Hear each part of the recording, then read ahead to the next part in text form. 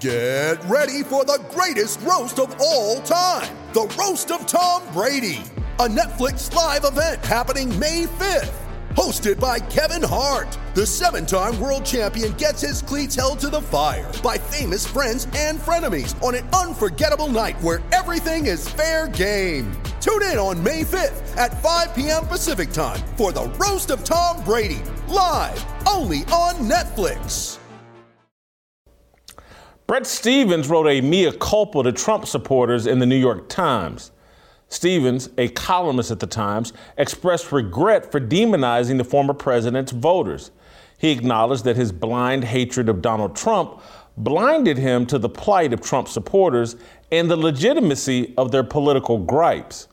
Some people saw Stephens' column as a sign of progress, a thawing of the Cold War between the MAGA movement and the political elite. I'm not one of those people. Stephens' apology fell flat and felt insincere to me. A real mea culpa would start with acknowledging that Donald Trump was and is right about the political establishment, both left and right. Mainstream politicians, corporate media, and corporate America sold out the American people. Stephens isn't required to like or respect Donald Trump, but a sincere apology would include this admission.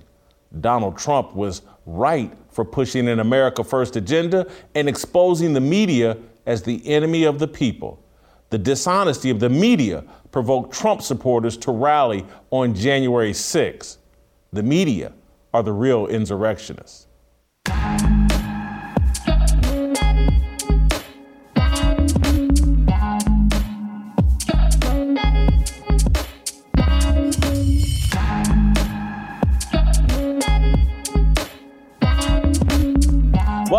Welcome to Fearless with Jason Whitlock. I am Jason Whitlock, your host. Happy Friday. We made it. The weekend is here. We have an awesome show planned for you today. Kathy Barnett, Delano Squires, Burgess Owens, Steve Kim, all in the house with me.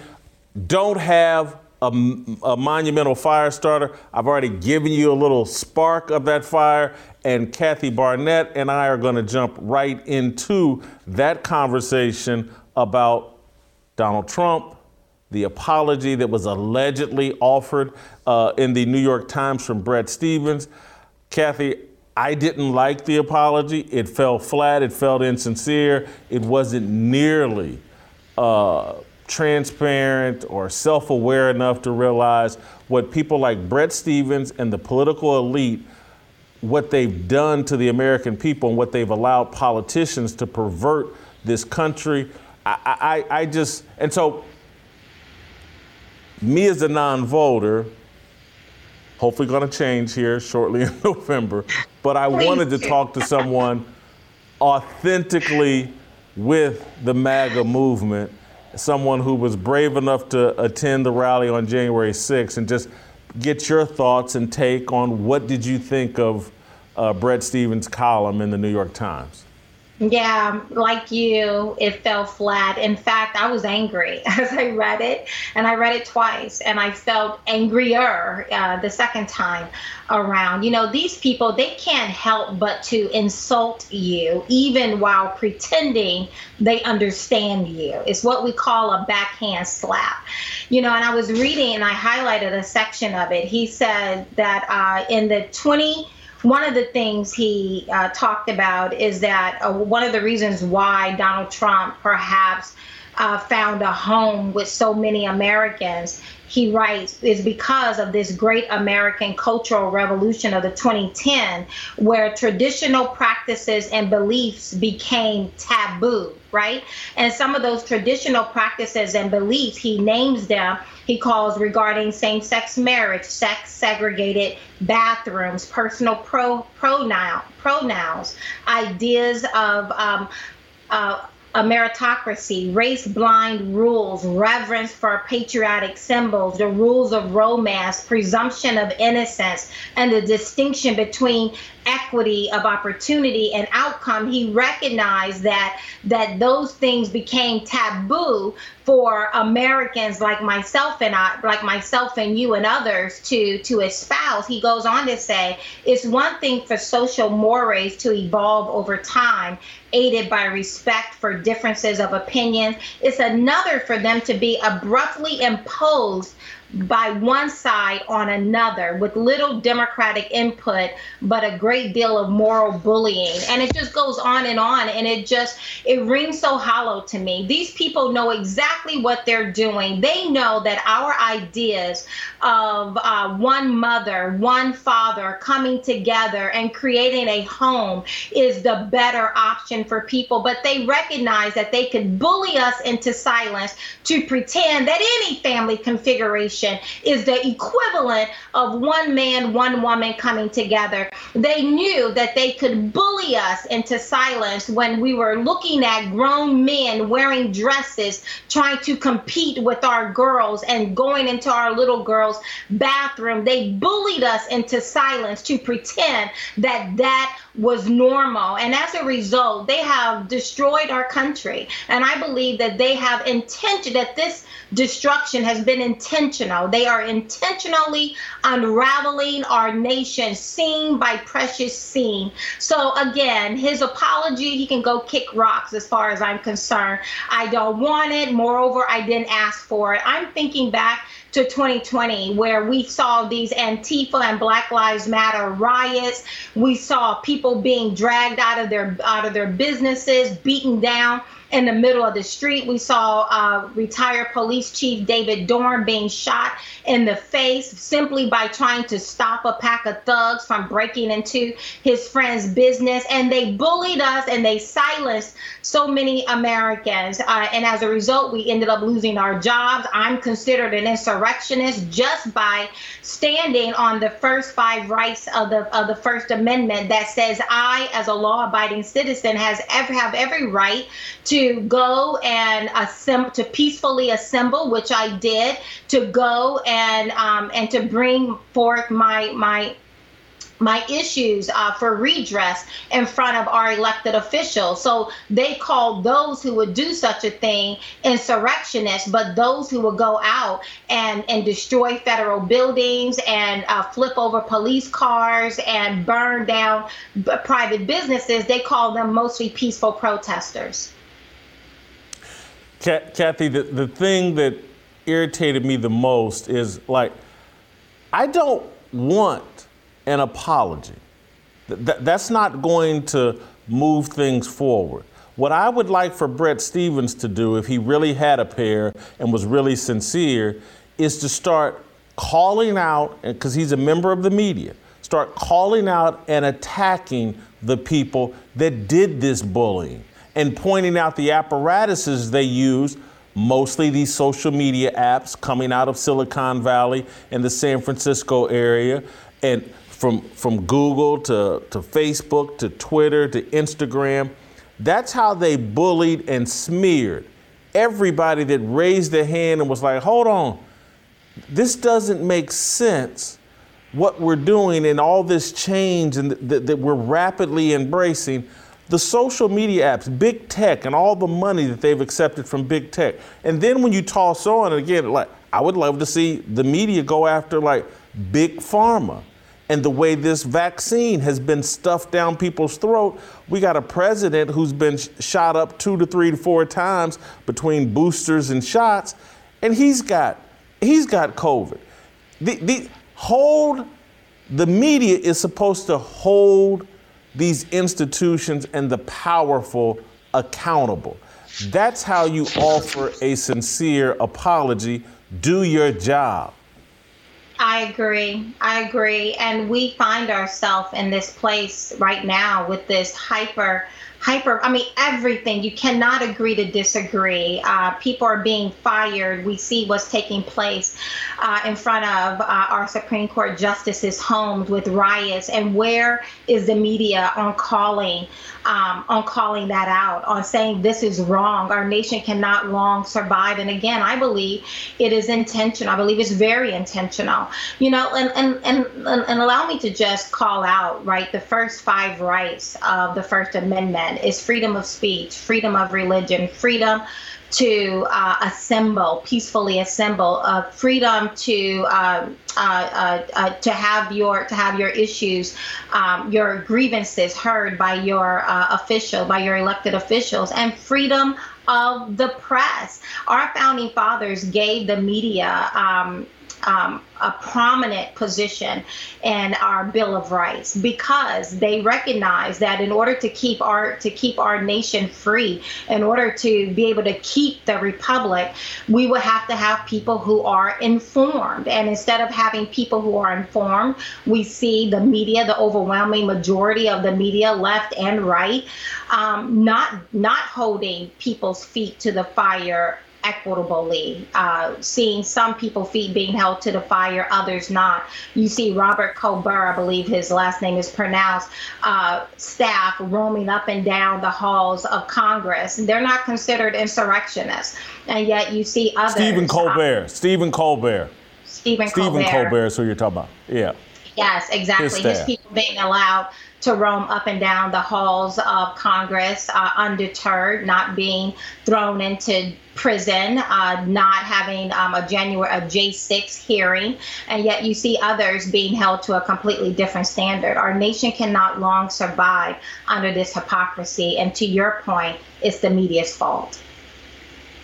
And that's why this January 6th thing is so important to me, because it all connects. Again, if this man had said, you know what, based off of all this stuff I got wrong, the media got wrong, and the way we provoke these people, you know what, if we really want to sincerely apologize, let's end this January 6th madness. This investigation and all this money and time that's being wasted persecuting people.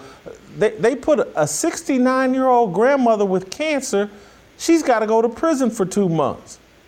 Yeah. And she did nothing violent or wrong. They're just trying to make an example out of her.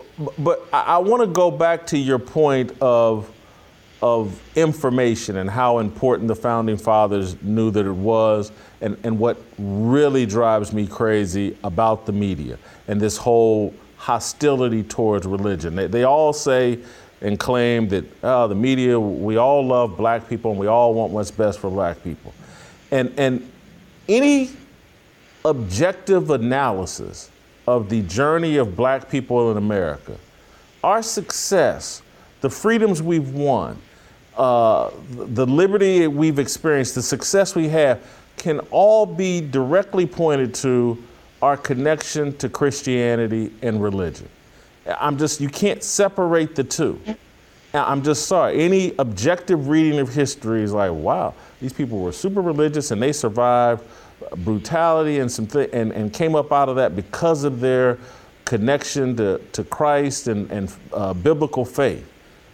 And now to see these same people arguing basically that we should detach ourselves from that religion, detach ourselves from that natural order of man, woman, child, family structure that comes directly from God. That's the cycle that he wants to create. They're arguing just the opposite and pretending like they have the best interests of black people. I'll just say, if white people want to distance themselves from God and religion, have at it, because they've had enough power in this country to have success without it. We haven't. Now, that's just a fact. We haven't. And it's the best way, and it's the best path to get into the mainstream and move up in the world, is to adopt those biblical values. That's what I hate him more than Trump. I really do, because one, I've lived the experience. I've been at the top of the journalism profession and involved in it since 1990. And it's a sick institution that's not giving people the information they need to make informed decisions about what they should do. Yeah. Only this enlightened generation think there is no God. Our founding fathers, some of the most brilliant men, they thought there was a God. I'm sure I probably have said this on your show already, but John Adams talks about our Constitution was made only for a moral and religious people. It is wholly inadequate for any other kind. That's what he said. And moral simply meaning people who know the difference between right and wrong, that there is such a thing as right and wrong, and truth is not relative and it's not fluid, and you just can't make it up as you go, that you got some truth that I don't have. But he recognized that there is such a thing as right and wrong. And then he says not just moral people, he said, and religious people, because how else are your morals informed? How else are your morals of what's right and what's wrong formed if not by a moral law giver? And in this nation and our founding documents are rooted in Judeo-Christian principles. I know that may send some people head exploding, running through glass pane windows, but that's a fact. And in fact, in that letter to his wife Abigail, John Adams drops down, and I'm paraphrasing here, he said, when our nation becomes one, where he called it unwarranted chivalry, meaning when we become so tolerant over some of the most intolerable behaviors. He said our nation will begin to run through the Constitution like a whale moves through a net.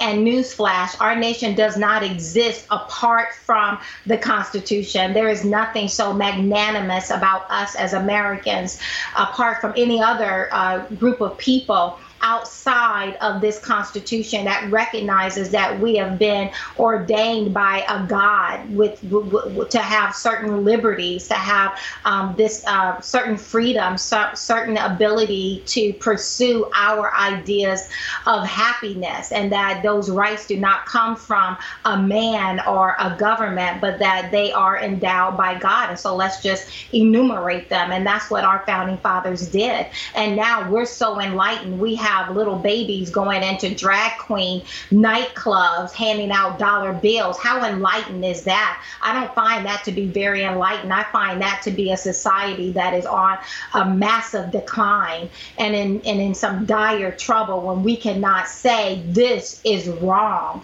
And so that's where we find ourselves today. And it's the reason why I've started an organization called Be Better America, because I do not believe our help is going to come from those who sit in high places right now. I don't believe they are incentivized to do the right thing. I believe, and what I proved in my election, is that our help is going to come from the bottom up. It's going to come from the grassroots, from moms, dads, and grandparents who say enough is enough. I'm over this already. And that is how we're going to take our country back, because these people are not incentivized to give it back to us. Kathy, you sent me an email. You made an interesting point that I wanted to ask you about, that you feel like the Democrats are starting to gang up a little bit on Nancy Pelosi over her husband and all the money they've made with perhaps insider trading in the stock deal. You think that some Democrats may see a little weakness in Nancy Pelosi and maybe beat her up and take away some of her power?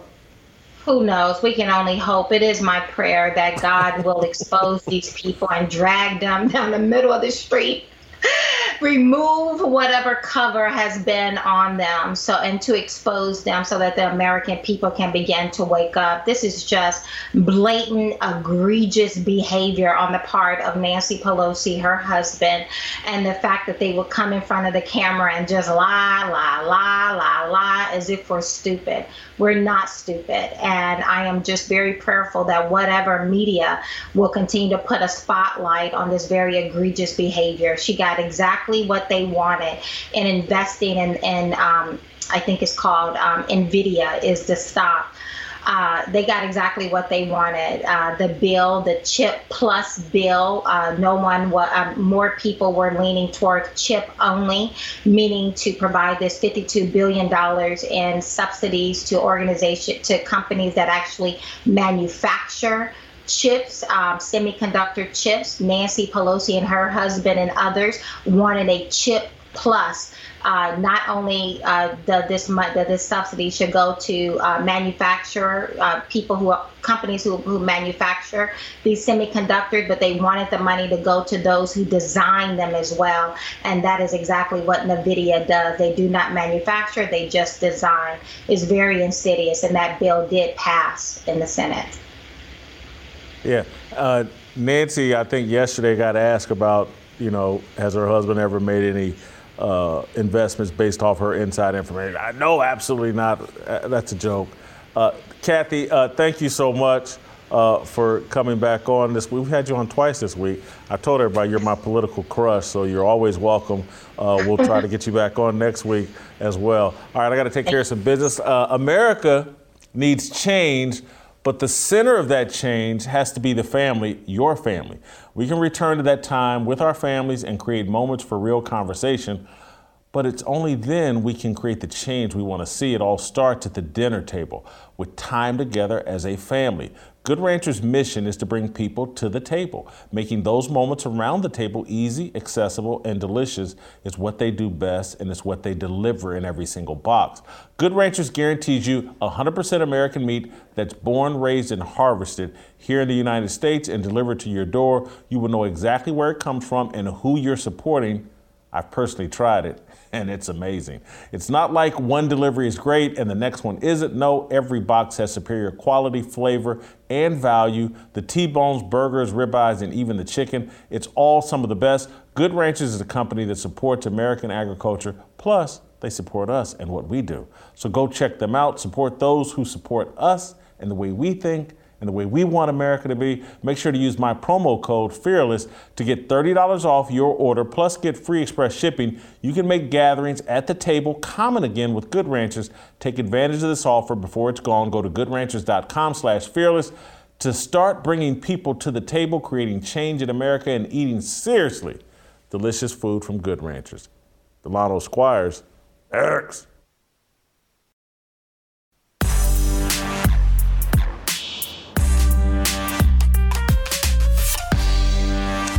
All right, welcome back. We're going to roll out to Washington, D.C. and bring in Delano Squires, smartest man on the show. Delano, I want to start you here with a Libs of TikTok video that I saw this morning and I had to ask you about. This is someone that worked for a school system, I think was a teacher there, and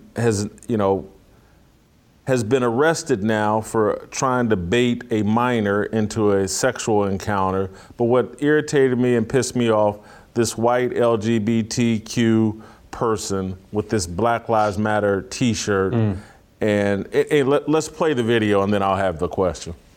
I'm a resident Townie taxpayer, vaccinated and functioning, graduate of this high school, class of 1999, proud member of the LGBTQIA community, and an employee of Mount Pleasant Public Schools. Thank you. I really cannot speak any more eloquently than the people who have spoken before me tonight, but what I can say is that for the last 5 years, I have had the profound privilege of working with your students, with your students, with your students. And I can tell you this, they are hungry for knowledge. They are so hungry for knowledge that despite your words, your wishes, your values, they will learn on their own. So many of your children are hurting, questioning, struggling in this world that we have created. They are simultaneously being taught to celebrate and to hate who they are. I can't deny that. Every day. Ultimately, they will become who they will become with or without us. Give them the chance, the grace, and the support to embrace their own learning. They're going to do it anyway. No matter what you say or do, no matter how many candles you light, no matter how many rallies you hold. With liberty and justice for all. Guy was arrested, and look, hadn't been convicted, but arrested for attempting to have sex with a minor. I'm so sick and tired of the alphabet mafia, the LGBTQ silent P, and the silent P is for pedophilia. I've been saying this for a decade, and I'm tired of them masking their agenda using black people and their alleged love of black people and this whole Black Lives Matter thing. And it goes to the conversation we've been having all week about as black people, as black men, when are we going to draw a line in the sand? Hey, you can't use us this way. This isn't, you're using us and our image to promote your agenda that I'm just sorry, I'm not on board with. I mean, Jason, this guy, when I first saw the video, I actually thought it was a spoof. He reminds me of part Zach Galifianakis and part Alex Stein. His sort of voice and intonation, I actually thought this guy was kidding. But when I see that BLM t-shirt that he has on, that perfectly captures the moment we're in. Because I've said this for a long time, probably at least 3, 4, or 5 years. BLM was always a Trojan horse. And what you're seeing is the conquering army that's been rolled through the schoolhouse doors in that Trojan horse has finally sprung up and is ready to launch its attack. And that's why you see that we've gone from, you know, all the race stuff, right, which people sort of frame as CRT, right, and that has its own issues. But now that army has raised its standard, raised its flag, right? I use standard and flag synonymously. It has raised its flag, and all you see when you watch Libs of TikTok is teacher after teacher after teacher with rainbow pride flag banners and pronoun posters and all sorts of other nonsense that came into the schoolhouse partly through the Black Lives Matter movement. So I'm not surprised that that he is saying what he's saying or he got caught doing what he's doing, because again, this movement, BLM, was always more about the LGBT agenda, right? It had as some of its founding principles of being queer affirming, of being trans affirming, of being woman centered, and being against the nuclear family. So if you read BLM's 13 guiding principles, you would not see a single reference or single use of the word man, husband, or father. The only time they even came close is I think when they talked about being against discrimination against trans men. So their agenda was always clear. It's just that our leaders were too foolish, right? They lack knowledge, they lack wisdom, and they lack discernment and judgment to be able to see that and say, look, you're not bringing that stuff in the school, right? We don't need to start telling 5-year-olds about being transgender and being non-binary, but this is where we are now, and I'm not surprised that he got caught doing what he got caught doing. I'm surprised, though, that they're getting away with it, that we're not drawing a line in the sand. And again, I spent a lot of the earlier part of this week talking about my criticism of what we're calling black culture, which has been defined for us by others. And again, the others are now starting to reveal themselves, that that guy and his group are actually defining what black culture is, and that's why I'm hypercritical of it. And I'm just, are we just going to go along for this ride because this attaches to the column that you wrote today about this whole pro-abortion agenda? And it's like they're using this black umbrella to promote everything that's in direct contradiction to biblical values. So Jason, I want to tie two concepts together, right? One is in a previous column I wrote, which was about the Selma syndrome and the way that the left ties in the racial history of this country and has basically fused black racial identity to the sins of our past, right? So that's why when they talk about Selma, it's always in black and white and sepia tones. It's never Selma, the actual city today and what it looks like today. So when President Obama, during his second inauguration, he linked Selma, Seneca Falls, and Stonewall. He drew a line from Bloody Sunday to Caitlyn Jenner getting his award basically at the ESPYs. So we went from Edmund Pettus Bridge to the ESPYs on the back of President Obama. He drew that line, that through line of American history, and seeing the gay rights movement and what we call sort of the LGBT movement as the natural inheritor of the civil rights struggle. And and to the degree that black racial identity is fused to leftist democratic politics, we're going to stay exactly where we are, because those two things have been linked.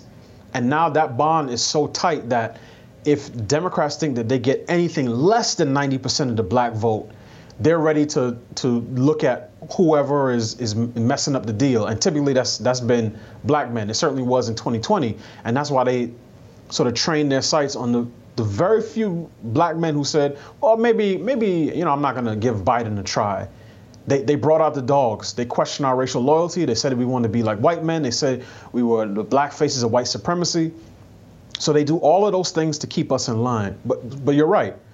Part of it is our refusal to draw a line and to say these are the things that we stand for. And one of the things I said in my column is that black preachers, the pro-abortion black preachers who we've seen since Dobbs, the Jamal Bryants, the William Murphys, the William Barbers, the Otis Mosses, those black men who see themselves as following in the tradition of Dr. King, those men are part of the reason that we are where we are.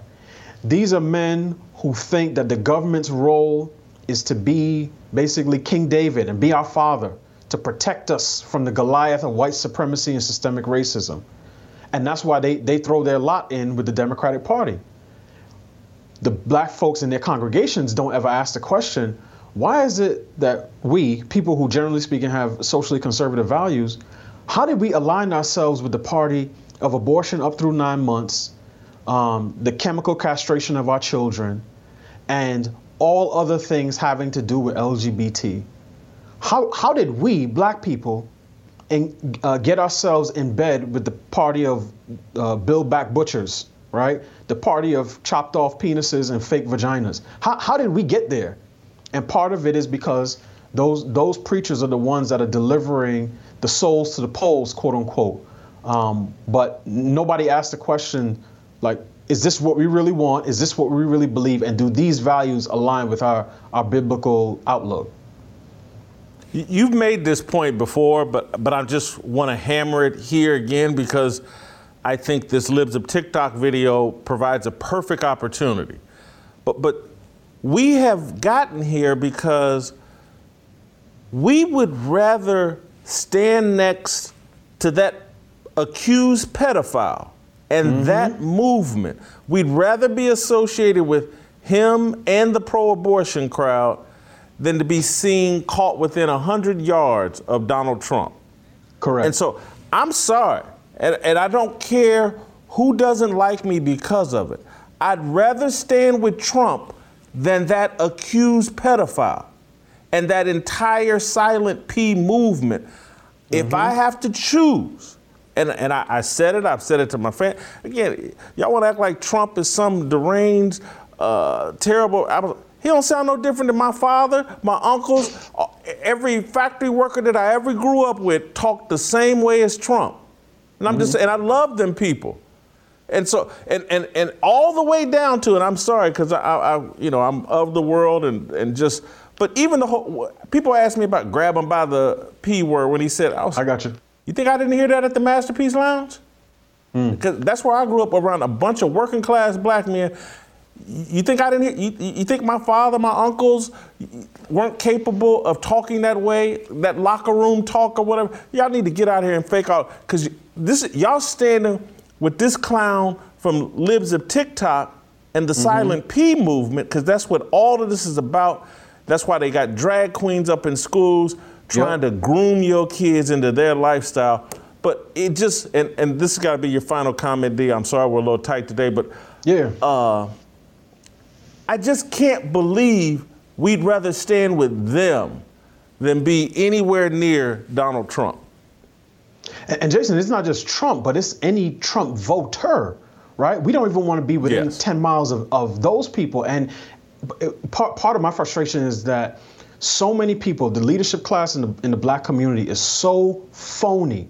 Because if I want to go to hear a black man talk about degrading a black woman, I'm not turning on Fox News or Newsmax. I'm turning on BET. And it's been that way for the past 30 years. So these are the same people who glorify and commodify black violence, black degradation, black drug abuse. And then when they hear Trump talk like Uncle Luke, then they say, oh my gosh, we can't get behind a person like that. So that's my frustration with it. If they were really real, we would draw a line in the sand in our community and say, look, we don't subscribe to the disrespect of any woman, particularly black women. We don't care if it's coming from Snoop, Trump, Don Imus, or anybody else. But that's not what they do. They give plenty of money to the black men who speak just like Trump.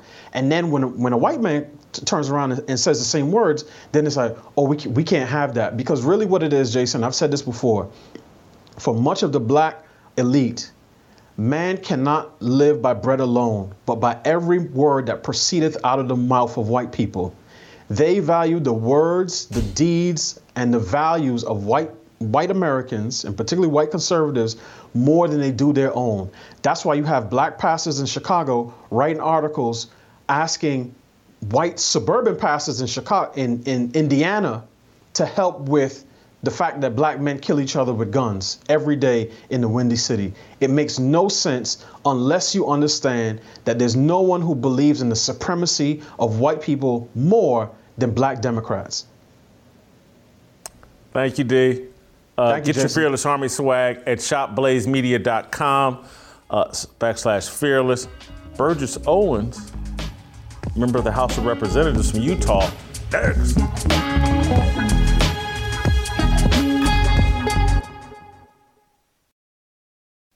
Welcome back.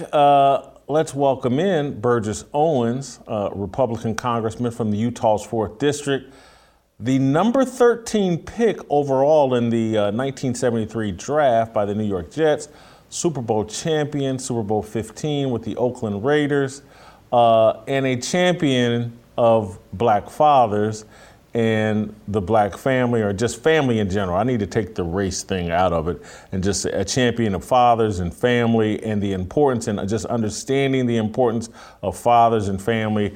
And so we've been trying to get Burgess on the show, and now we've got him. Burgess, welcome to Fearless. And I know you've been out agitating for a focus on the family and trying to get people to understand the importance of fathers. We talk about all these solutions and government programs, and we need X, Y, and Z. And what we really need are more families and more fathers. Absolutely. First of all, Jason, thanks so much. I was really excited to know we can put this together. I'm looking forward to chatting with you. And I'll just say this, of all the things I've done in my life, I will say this, I'm so proud that I have a dad who taught me to be a proud American, and to really uphold my role as a father, as a man, as someone who would partner with our spouses. At the end of the day, our job very simply is to partner, protect, and provide with our wives and, of course, our families. And once men get back to understanding that process, we get back to basic general, and we can, again, redefine or get back to the old American ways that I grew up with, for sure. Burgess, how did we get here? How did we move so far away from that's a very basic understanding of life and success principles that everything is built around a sustained man, woman, child, family structure. How did we move so far away from that? Well, first of all, we've been under attack for a long, long time. And it starts with understanding our history, understanding what works. The reason why I feel so blessed to have been raised during the time I was in the Deep South in the 60s, days of KKK, Jim Crow, and segregation, is all that didn't matter because we were trained and taught by what we saw that the tenets to make our country great is faith, family, free market, and education.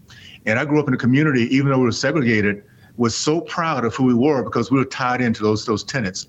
I want to say this, Jason, because it's important for those who don't know history, our American history, in particular Black history, that it doesn't matter who we are, how we get here, what language we speak. If we tie ourselves into those tenets to make the American way work, we can succeed. And our race is a great example of that if we take the time to understand our history. So let me start by saying this: 40s, 50s, and 60s is the Black community, because we were so committed to commanding respect by being the very best of those tenets, faith, family, free market, education, that the Black community led our country in the growth of the middle class. Men matriculated from college, men committed to marriage. Over 70% of women Black women knew they were going to have a father in the house to take care of those kids and their spouses. And also we had the highest percentage of entrepreneurs. 40% of Black Americans across this country were business owners, which equated across this country, whether it be Tallahassee, DC, California, between 60 to 70% were part of the middle class, which I grew up in. So what it speaks to me is that success is not it should not be a question mark. Go back to what worked, and it works when the family is working together. And what the left has done is very, very effectively is they've separated what manhood should be, what womanhood should be, what now children should, the protection children should have at this point. We have to get back to make sure there are men in the house who will pay the price, be the ultimate sacrifice for their family, to make sure that that their name is a good name and their kids grow up in a safe environment. So, Burgess, you're, let's say, 15 years older than me, 15 years younger than my parents. So I sit here and think about the time that I grew up in, and it feels so idyllic compared to what we have now. Everything that I was told as a kid was about, man, you can do anything, you can conquer the world. My parents and my grandparents were like, we made sacrifices so that you could have opportunities that we couldn't. And so I felt like, and this is despite being poor, I felt like I could accomplish and do anything. And then I listened to you talk about your childhood, even 15 years before mine, and down in the South, when racism was far more pervasive than it is now. But we've got kids running around now thinking like that this is the most racist time in the history of the world, and that they can't make it and accomplish things because all these systems have been put into place. It just blows my mind. And for someone like you that grew up in the South at a time where you like really saw systemic racism, it was laws on the books. Yeah. What do you say to the young people now that think like, oh, I can't make it because I'm Black or because I'm brown? What do you say to them? What we're seeing is the success of lowering the expectations for all Americans by the left. We've been on attack for a long, long time. And I'll say this, my first exposure to white Americans wasn't until I was 16 years old. But I grew up in a community that was so proud to be Americans. I grew up walking to school and raising the flag and knowing I would never let it touch the ground because of the price that my parents' generation had paid to make sure that we had the freedoms we had. And the thing is, we grew up at a time when we believed in something called meritocracy. It was not that community I grew up in would be so offended by the fact that people really believe that they can't do what other people do because of the color of their skin. They would fight you to prove that they were as good as anyone or better. And we were taught very simply, if somebody told you couldn't, guess what you do? You go out there and work harder. I was able to run across a box of letters of my dad once he passed away. He came back from the war. grew up in Texas, could not get his postgraduate degree in Texas because of Jim Crow laws. Ran across this box of letters, of rejection letters from colleges across the country, trying to get some place to get his postgraduate degree. Here's what's interesting about that generation. He never brought that box out. He never talked about what they did to me. He never complained. What he did is he kept trying until he got to Ohio State, where he got his PhD in agronomy. His older brother got his PhD in economics. They left there in the early 1950s and went out to be successful college professors, successful entrepreneurs, successful mentors. And their message was very simple as this: somebody tells you can't, you work harder, you drive harder, you study harder, but you're going to prove that they're wrong. And to me, it was just an exciting environment to grow up in. And my goal, very simply, Jason, I will not stand by and let the leftists put down my community and my parents' community and generations before me who paid the price, that commanded respect of anybody around them. And now they're trying to steal our history so we don't believe that with some kind of went from slavery to the 60s, and between then and the 60s that we were hapless, hopeless, and that is not who we were. That's not the American way, and I refuse to stay quiet as they continue to demean our race. Much of the conversation on this show is about, driven by me, is like, hey, the solutions aren't political, they're spiritual. But you're in politics. I'm wondering, what is it politically that can be done to alleviate this secular, anti-family culture that we got going on? What can be done politically to alleviate some of these problems? Well, it comes down to this. First of all, have the courage to stand up against it, stand up against the racist hard left, the CRTs out there, the things that the Marxists, the socialists have been after for a long time. Have the courage to stand up for that. Roll up our sleeves, and instead of looking at what the government can do, it comes down to we the people. It's people in those communities rolling up their sleeves, helping those kids to be mentored, help those kids to figure out a way to make sure they're educated. Here's how the left works and has done so well. I just talked about how when I was growing up, black men led the country in terms of men matriculating from college. Here we are in 2022, in the state of California, 75% of the black boys in the state of California cannot pass standard reading and writing tests. These are young men who will never be able to pick up the scriptures and find out that they're special, that they have within them the ability to overcome all obstacles, that they live in a country of winners, of overcomers, in a country that Americans across the board, every color, creed, and religion have come together to become a much better nation. They'll never read that. Instead, they'll turn on the television and continue to be indoctrinated by evil. It's what it comes down to. People who love to use misery as a political strategy. And I'll say this, Jason, I've never been more excited than I am today, because I think Americans are waking up. The idea of we the people, when we start talking together, there's nothing more powerful, and that's a spiritual promise. And so we have now Democrats, Independents, and Republicans sharing the same pain, the same misery, and saying, we don't want to be here. We don't want those freedoms that we take for granted to be taken away from us.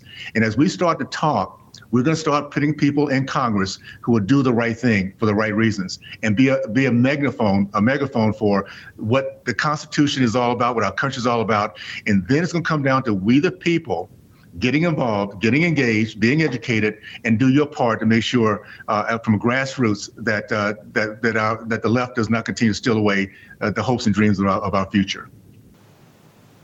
Burgess, I can't let you go without asking you this. I went to school on a football scholarship to Ball State University. Obviously didn't make it to the NFL. You had a very nice career in the NFL with the Jets and the Raiders. You won a Super Bowl with Al Davis's Oakland Raiders. Al Davis, and I think about Pete Rozelle. And I think about the early NFL and how they marketed the NFL as this very patriotic experience. And then I look, and that's what helped football usurp baseball's place in America. The whole football, there's nothing more American than watching football and on a Sunday and taking your kids and the whole nine. And now I look at where the NFL is now, embracing much of the Black Lives Matter stuff and a lot of the everything's racist narrative. I was talking this morning, I was explaining to someone, like, we still want to talk about NFL quarterbacks and all the racism they're experiencing. And I'm like, Kyler Murray is going to make $46 million a year. He's the second highest paid player in the NFL. He's barely 5'9" tall, black kid. He's probably the 75th best player in the NFL, if he's even in the top 100. He's certainly not one of the top 10 quarterbacks, but he's going to make $46 million a year. And this league is trying to convince me that the NFL's racist, sports are racist. How did we go from the NFL embracing Americana and patriotism to the NFL now being a part of the woke mob? Well, that's the problem, wokeness. And this is the attack we've been under for a long, long time. These guys are like little termites. Have no idea the damage they're doing and the foundations of our nation until the whole house falls down. And wokeness has been infested the NFL because of the leadership of NFL. And let me tell you where wokeness comes from. It's when you don't really love our country anymore, when you care more about profit and power than you care about American people. Getting back, wokeness is infested because of the leadership of the NFL. Absolutely. Absolutely. We have an NFL today. We have an NFL today that is more concerned about their profitability in China than they care about the love and the way we work together here. Everything that our country's been about is what do we find in common? Even though we might be a diverse group of people, think about the things that we've always looked at that kept us together: God, our sports, our families, those things that we say we can agree on certain things, even though we might disagree on others.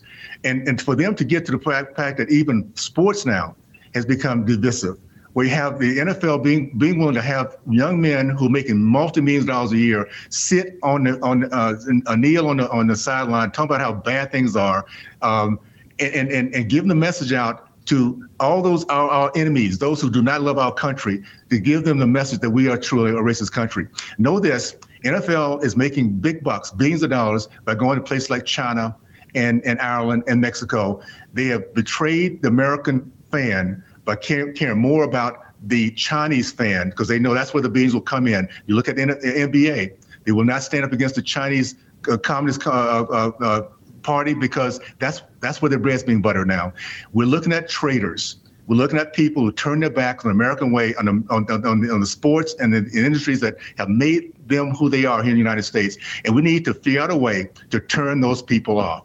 One thing about the left: they love power and they love profitability. You take away their profitability, their power, and they'll come in line, at least temporarily, until they figure out another way to undermine it. So we can do that by prioritizing our country, our culture, over a ticket to watch people who do not love our nation. Burgess, we so appreciate your time. I want to, whenever I'm speaking to an elder, someone so wise, I don't want to end the interview without giving you the opportunity to share a little bit of that wisdom. And perhaps there's something I know that your dad or someone in your family shared with you that you can share with our audience and we can take with us as we wrap up this interview. Thank you so much for this opportunity, Jason. And let me just leave with the audience the legacy that your parents' generation and my parents' generation gave us that is so much needed again.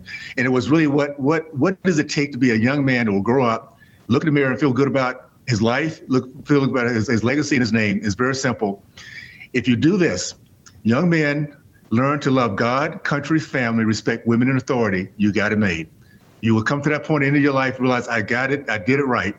And to add on to that, for young ladies, if you want to find a young man who's going to really make you proud, take care of your kids, give you a name that you can attach yourself to that you be proud of, do this. Find a young man who loves God, country, family, respect women and authority. That is a simple formula for success. That's the American way, and we need to get back to it. So let's fight, Jason, get that done, my friend. I look forward to it. Thank you, Burgess. Appreciate the time. All right, go to youtube.com/Jason Whitlock. Hit the notifications, hit subscribe. hit me in the chats. I'm in the chats most nights, and I love these people. That ain't you, really, you, Whitlock. It is me in the chats under my name. That my little Ball State football picture, that's me. I hate it when y'all say, that ain't Whitlock, that's something fake, that's a troll. It's me. All right, Steve Kim, Korean Cosell.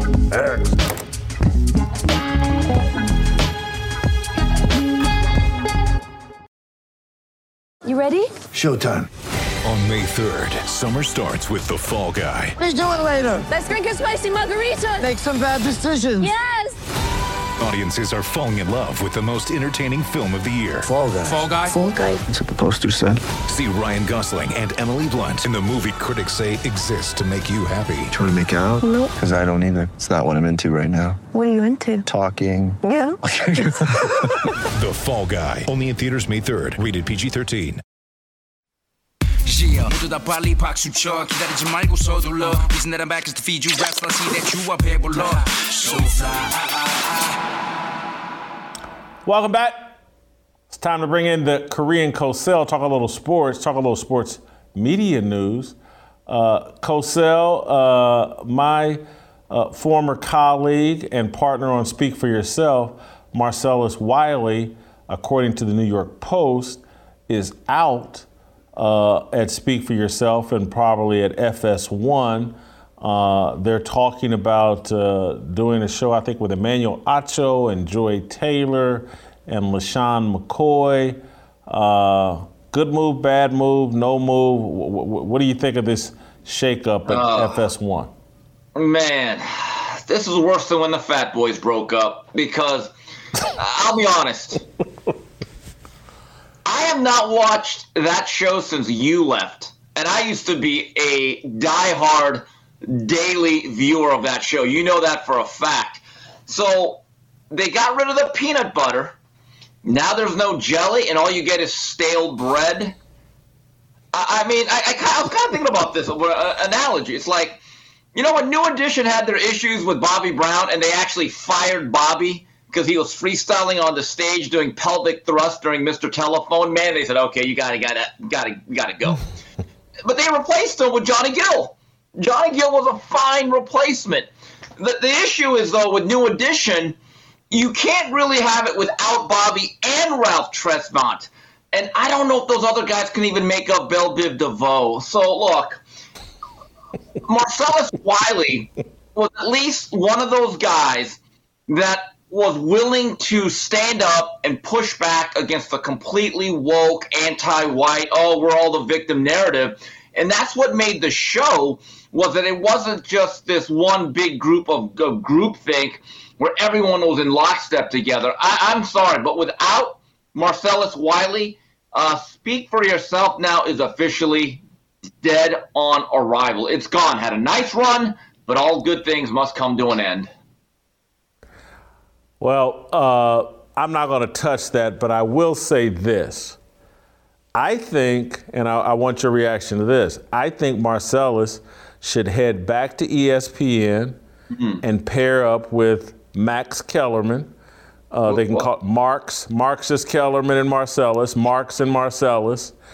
I think there would be some good contrast and diversity of thought. I think it's time for a reunion of Max and Marcellus, or Marx and Marcellus. I think that would be a good move for ESPN. I think it would be a good move for Marcellus. Or you could call it White Guilt and Wiley. Could you imagine that show on a daily basis now in 2022? It would be a white guy, highly liberal white guy, telling Marcellus how bad he has it in America, how the system is against him, how white supremacy has held him down. And Marcellus would be, none of that is true. Look at me. And they can just go back and forth. Like, no, you're oppressed. No, I'm not. No, trust me, Marcellus. I'm a white liberal. I know what's better for you. You're oppressed. I don't know about that. I don't know. I mean, once Hall & Oates broke up, they just broke up. Certain things are just meant to be. All right. I want them back together. I wish Marcellus well. And really think ESPN has an opportunity to add. I'm telling you, I would legitimately watch Marcellus and Max go back and forth. I think that would be interesting and something neat. Yeah.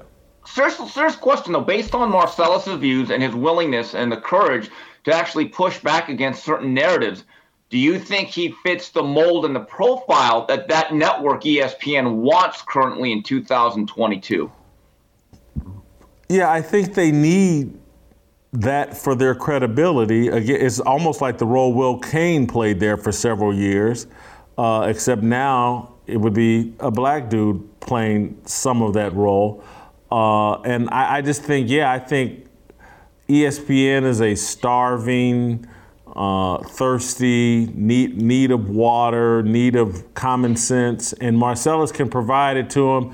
And I think he would be, look, there's all these political factions within ESPN, all the little special interest groups, the LGBT, the black, blah, blah, and they're not offended by Marcellus. They will tolerate Marcellus.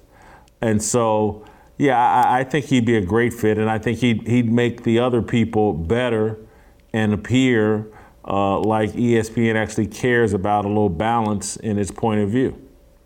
Yeah, I can imagine the final question when they interview him. But Marcellus, can you cry? Anyway, all right, moving on. Just saying.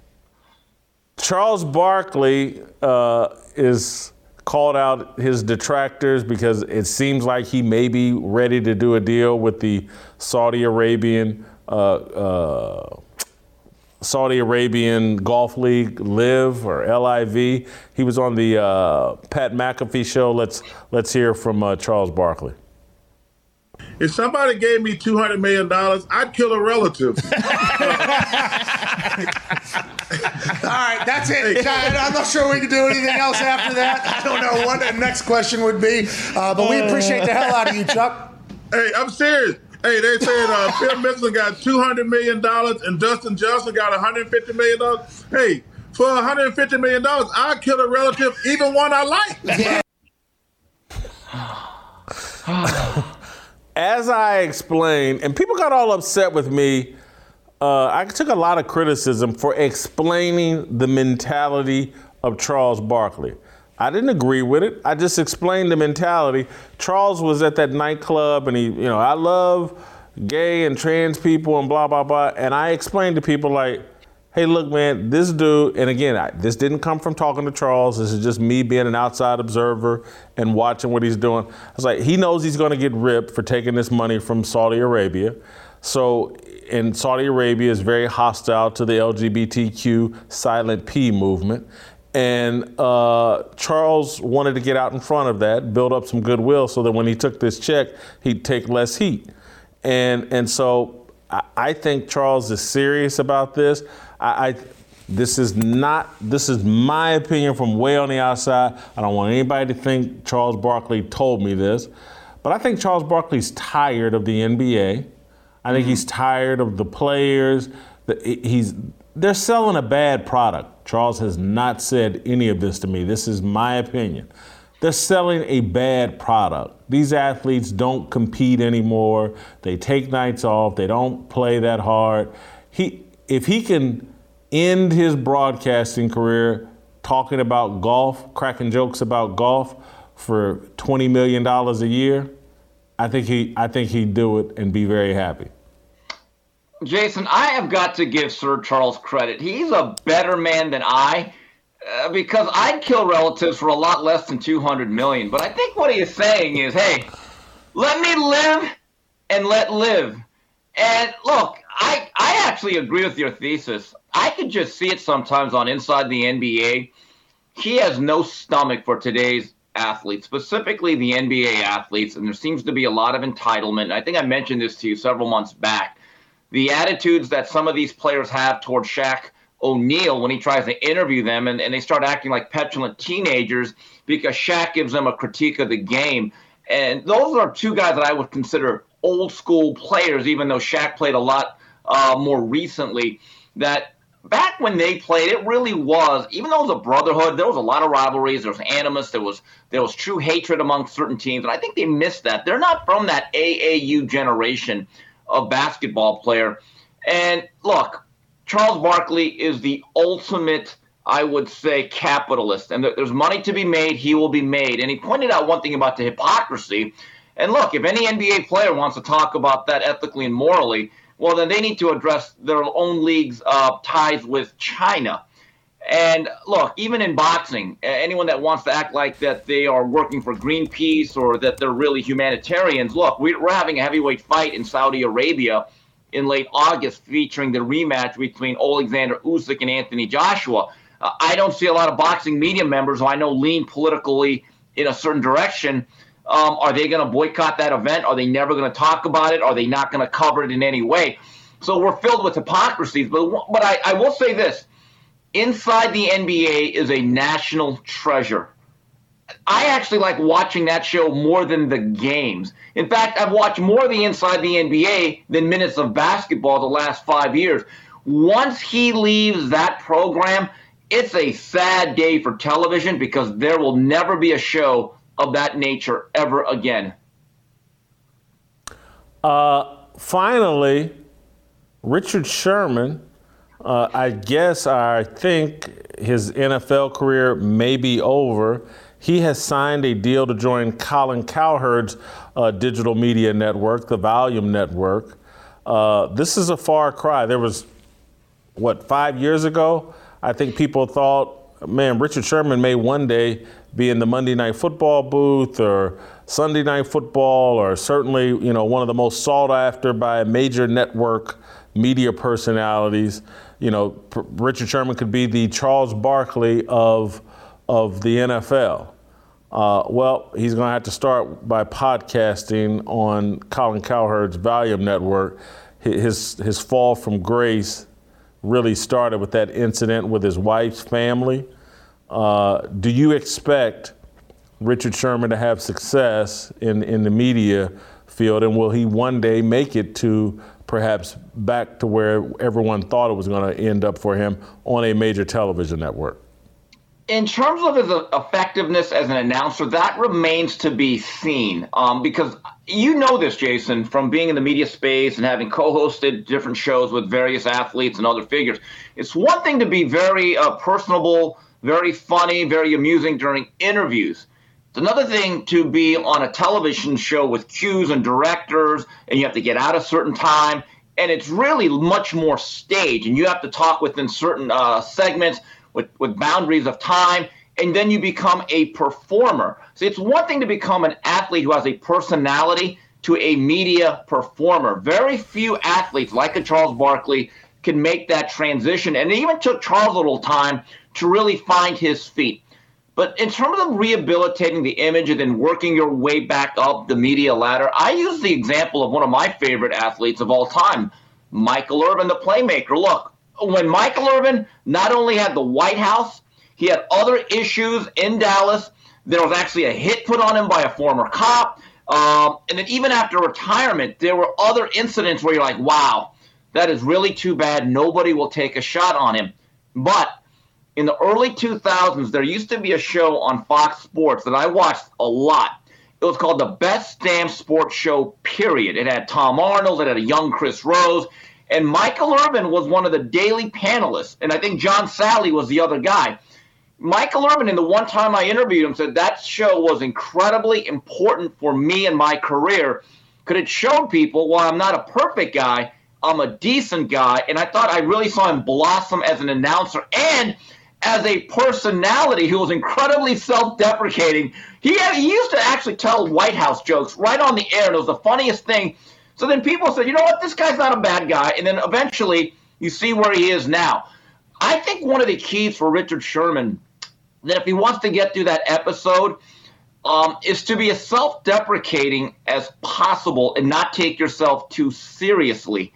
I do wonder if he's going to really lean into the social justice issues, because I think right there that's going to turn a lot of people off. But that remains to be seen. But does that one incident close the door on Richard Sherman having a big media career? No, because the history has shown us if you're willing to work and you actually develop a personality, you can work your way through those type of sins. I want to say one thing just very quickly about Michael Irvin. I used to be a big critic of his. I used to call him the pipe maker instead of the playmaker. And then at a Super Bowl, I believe, I had like a 2-hour conversation with Michael Irvin. And Michael Irvin's a flawed guy, just no different than me or anybody else. But he's one of the best human beings I've ever met. That guy is an incredible human being.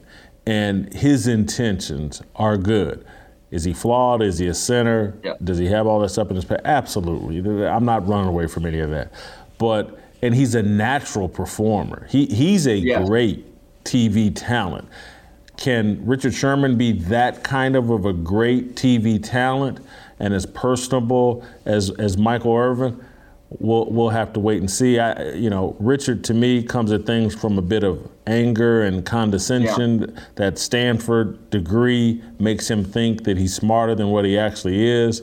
But we'll see. You never know. I think he probably has a chance. He will make some news with his podcast because I think he'll be very outspoken and he'll be honest about a lot of NFL players and make news that way by, because you can't, if he starts criticizing quarterbacks or NFL players, defensive backs, wide receivers, whatever, that's going to make news because of, the stature of his career and what a great player he was at one time. So I think he's got a shot. Thank you, Steve. I got to go. Support conservative voices. Subscribe to Blaze TV at get.blazetv.com/fearless and get $10 off your yearly subscription. All right, I got one final point I want to make. Just me and you, and we'll wrap up the show.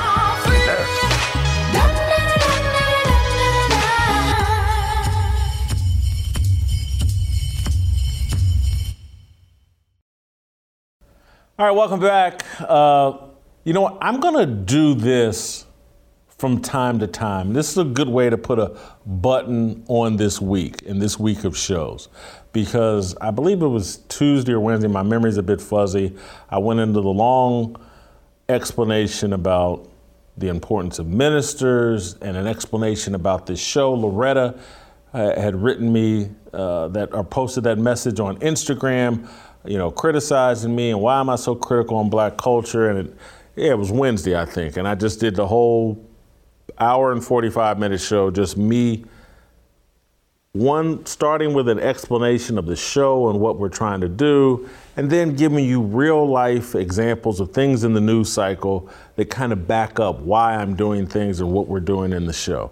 And so I think it's important from time to time that I explain, and maybe it's a weekly, just explanation like, here's what we're doing in the show, here's why we're doing it, just to give people a better feeling and understanding of me and the show. And so on Thursday, I then pivoted to comedians and Dave Chappelle and why I think comedians are important. And I said this at the very beginning. If you go back, I think, and listen to Uncle Jimmy and I did interviews at the very beginning, or where I let him interview me about the show. And so these are like original episodes of Fearless. And it was just talking about what Fearless was going to be. And so at that time, I explained comedy and ministers and how they're the gatekeepers of free speech and the public discourse and truth. And so, you give that explanation at the beginning, and then you start executing the show, and you think like, oh, everybody gets it. And then you realize, well, no, everyone doesn't get it. It's almost like a wife or a girlfriend or a spouse or whatever. It's like, oh, can you just tell them you love them once? Oh, remember, baby, on our wedding date, I told you that I loved you. Don't you remember me telling you? And it's like, well, no, you need to tell me all the time. Maybe every day. And that's what I have to figure out about myself. I need to explain the show more often, what we're doing, because I'm asking you guys to join a movement, to join the Fearless Army. I'm asking you to go on a journey with me and the show as we try to push America a better direction. And so I just want to restate again the importance of comedy and why I want this show to have a sense of humor. And I saw another example of this on my social media feed either yesterday or today. Bill Burr, the comedian Bill Burr, has done a comedy routine where he analogizes the abortion issue to baking a cake. And he basically attacks the pro-abortion crowd and mocks them.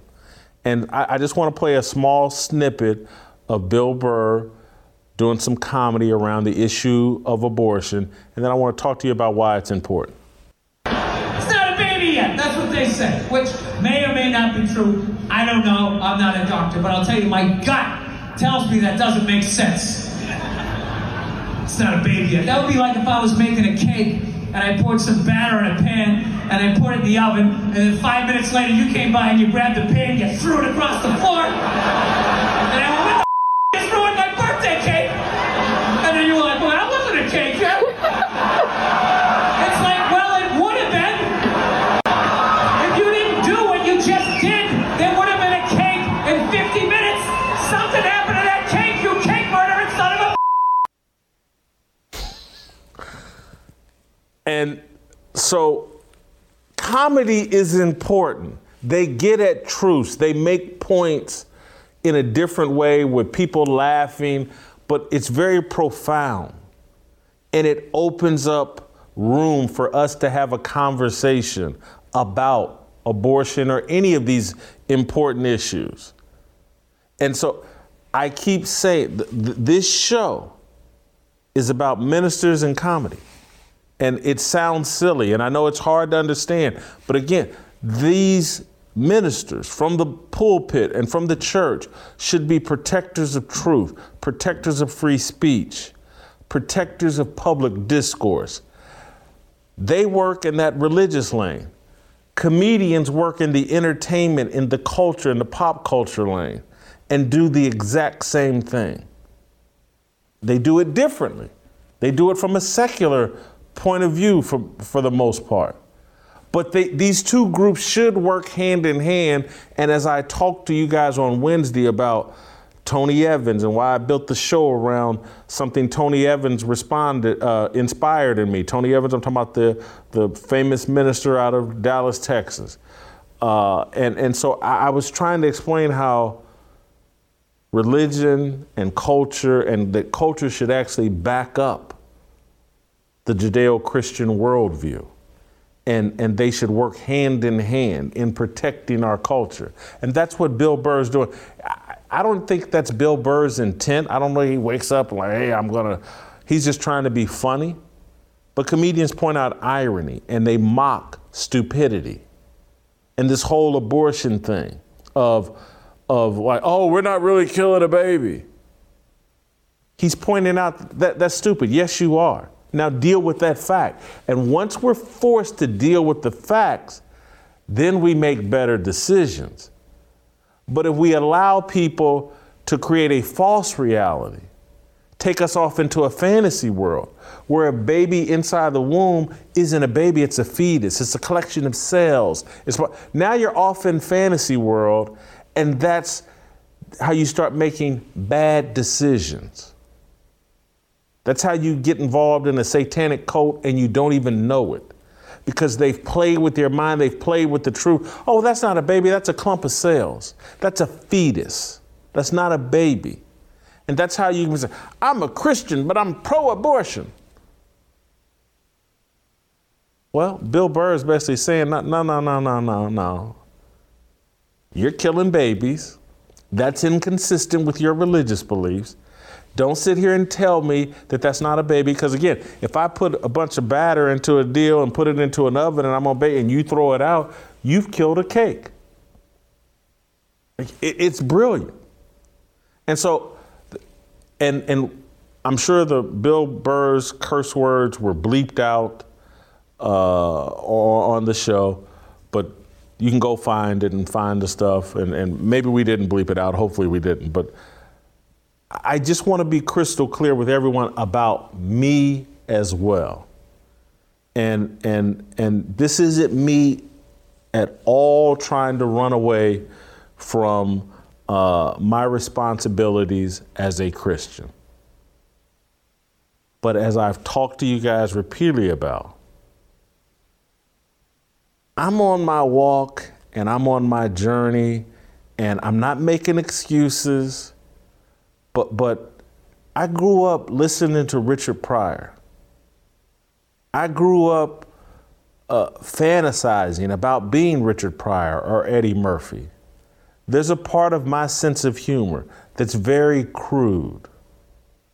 And I try not to show it as much, particularly here on this show. I try to represent the Christian part of me. But as I've told all of you all repeatedly on this show, my grandmother, Mama Lovey Kennedy, had an enormous impact on me and my worldview. That's the Christian side of me, which I'm embracing and running towards as fast as I can. But there's the other side of me that's a reflection of my father and the Masterpiece Lounge. And again, it's why Donald Trump doesn't offend me, because I grew up at the Masterpiece Lounge around working class black men, factory workers, black women, factory workers, and we talked and they talked no different than Donald Trump. And I'm never going to demonize those people because I love them. The Masterpiece Lounge in Indianapolis is my favorite place on earth, or was when my father owned it for all those years, and Jimmy's J Bar J before that. So I say all that to say, if you're coming here expecting me all the time to present myself like I'm a minister, you're going to be disappointed. I'm going to support ministers. That's why Bobby and Anthony are on this show. I'm going to support men and women, but men who are in marriages and family structures that are trying to be an expression of Christian values, like Delano and Dave Shannon. But I'm also going to represent the people that I grew up loving and loving being around. And not all of them were perfect Christians. Many of them were like the people that frequented the Masterpiece Lounge. And so there's part of my sense of humor that may not meet your ideal Christian values. And I apologize for that. I'm trying to do better. I say that because on my Instagram yesterday, I posted a funny meme about Joe Biden and his COVID test. I combined it with the Tiara Mack, the Rhode Island woman, a state senator, and her little twerking video. And I just want to tell you, reiterate the point of comedy. And we don't have to leave that up forever, but I just said they leaked Joe Biden's COVID test. That's how they tested him for COVID with the twerking Tiara Mack. And I'm sorry, it's hilarious, but it has a point to it. And this is the importance of comedy. And I'm trying to shove it in people's face that, look, this young black woman who's a Democrat and whose purpose in life is to be black and queer and to educate your kids or kids in Rhode Island about queer affirming identity and blah, blah, blah. She thinks it's appropriate to take a video of herself upside down twerking. That's the Democratic Party, and that's what they think of black women. And I'm throwing it in your face because you need to deal with it. That she thinks that's appropriate. She thinks that's what the Democratic Party is all about. Because again, that's vote Tiara Mack. That's what she says at the end of this deal. And her goal in life, she's talked about it. She's done it as a teacher and just in politics. Her mission is to teach kids how to be queer and discover their queer selves and let them learn about all their gender and identity issues. That's her goal in life. That's the Democrat, that's the left. And I'm going to shove that in your faces and make you deal with it. On the other hand, we have a president sitting in the White House, and I'm going to make you deal with this as well. His daughter wrote in a diary that this man used to take showers with her at a time when she thought it was inappropriate, and she alleges in her diary that she feels like it contributed to her sexual dysphoria, her promiscuity, and her drug problem that landed her in rehab. That's Joe Biden's daughter that said this. And there's all kinds of videos and pictures of Joe Biden inappropriately sniffing the hair and the body of women and young girls. I'm going to throw that in your face and make you deal with it. That's who we have sitting in the White House. And so now put my meme back up again. That's what this meme is trying to tell you. We got a dude in the White House who's on tape, on camera, everywhere, sniffing women. His daughter, who had to go to drug rehab, says this man used to shower with her when she was a child in an inappropriate fashion. Everybody wants to ignore it and pretend like it didn't happen. Oh, no, I don't. And just, nope, the media made it up. It's all facts. It's all on camera. It's all on tape. It's all in her diary. So I combine these two to make the point that the Democratic Party's got some black queer woman who thinks twerking upside down, halfway naked is the appropriate thing to do. And they got a president who might be a pedophile and can't control himself from sniffing all over young girls. That's the brilliance of comedy. And that's why they say a picture's worth 1,000 words. Because I'm shoving all that down your face to shake you up out of that satanic cult that you're in. And so for those of you that were offended, and those of you that think I violated every Christian principle that you thought I held, you're going to have to deal with it. This show is going to do that. I have a sense of humor. I'm going to use that sense of humor to make points about this satanic cult that we have going on in America. Go watch something else if you don't want the truth shoved in your face from a biblical point of view and from a comedic point of view. I'm not going to do everything right. That's not what I've claimed. I'm on a journey. I'm trying. But right now, I'm trying to shake people up and wake them up and put it in their face in a way that they have to deal with it. If I'm wrong, let God judge me. Let God deal with me. I appreciate your feedback or whatever, but I am who I am. I'm Joyce and Jimmy Whitlock's son, and my father, and the Masterpiece Lounge, and just had an incredible influence over me, a good influence. And my grandmother, Lovey Kennedy, had an enormous impact on me. And this show's a reflection of that. All right, play tomorrow, and we'll see you next week.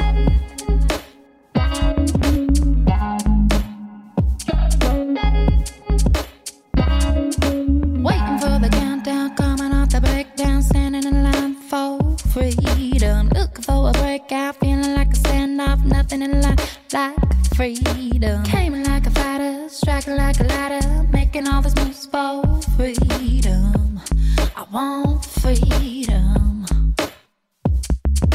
No negotiation, my sister, no relation. We all just wanna have freedom. Sitting on the corner, never been alone. I'm breaking my back for freedom. Blessed, we are living, get back. We we are receiving or deceiving, we all wanna be free.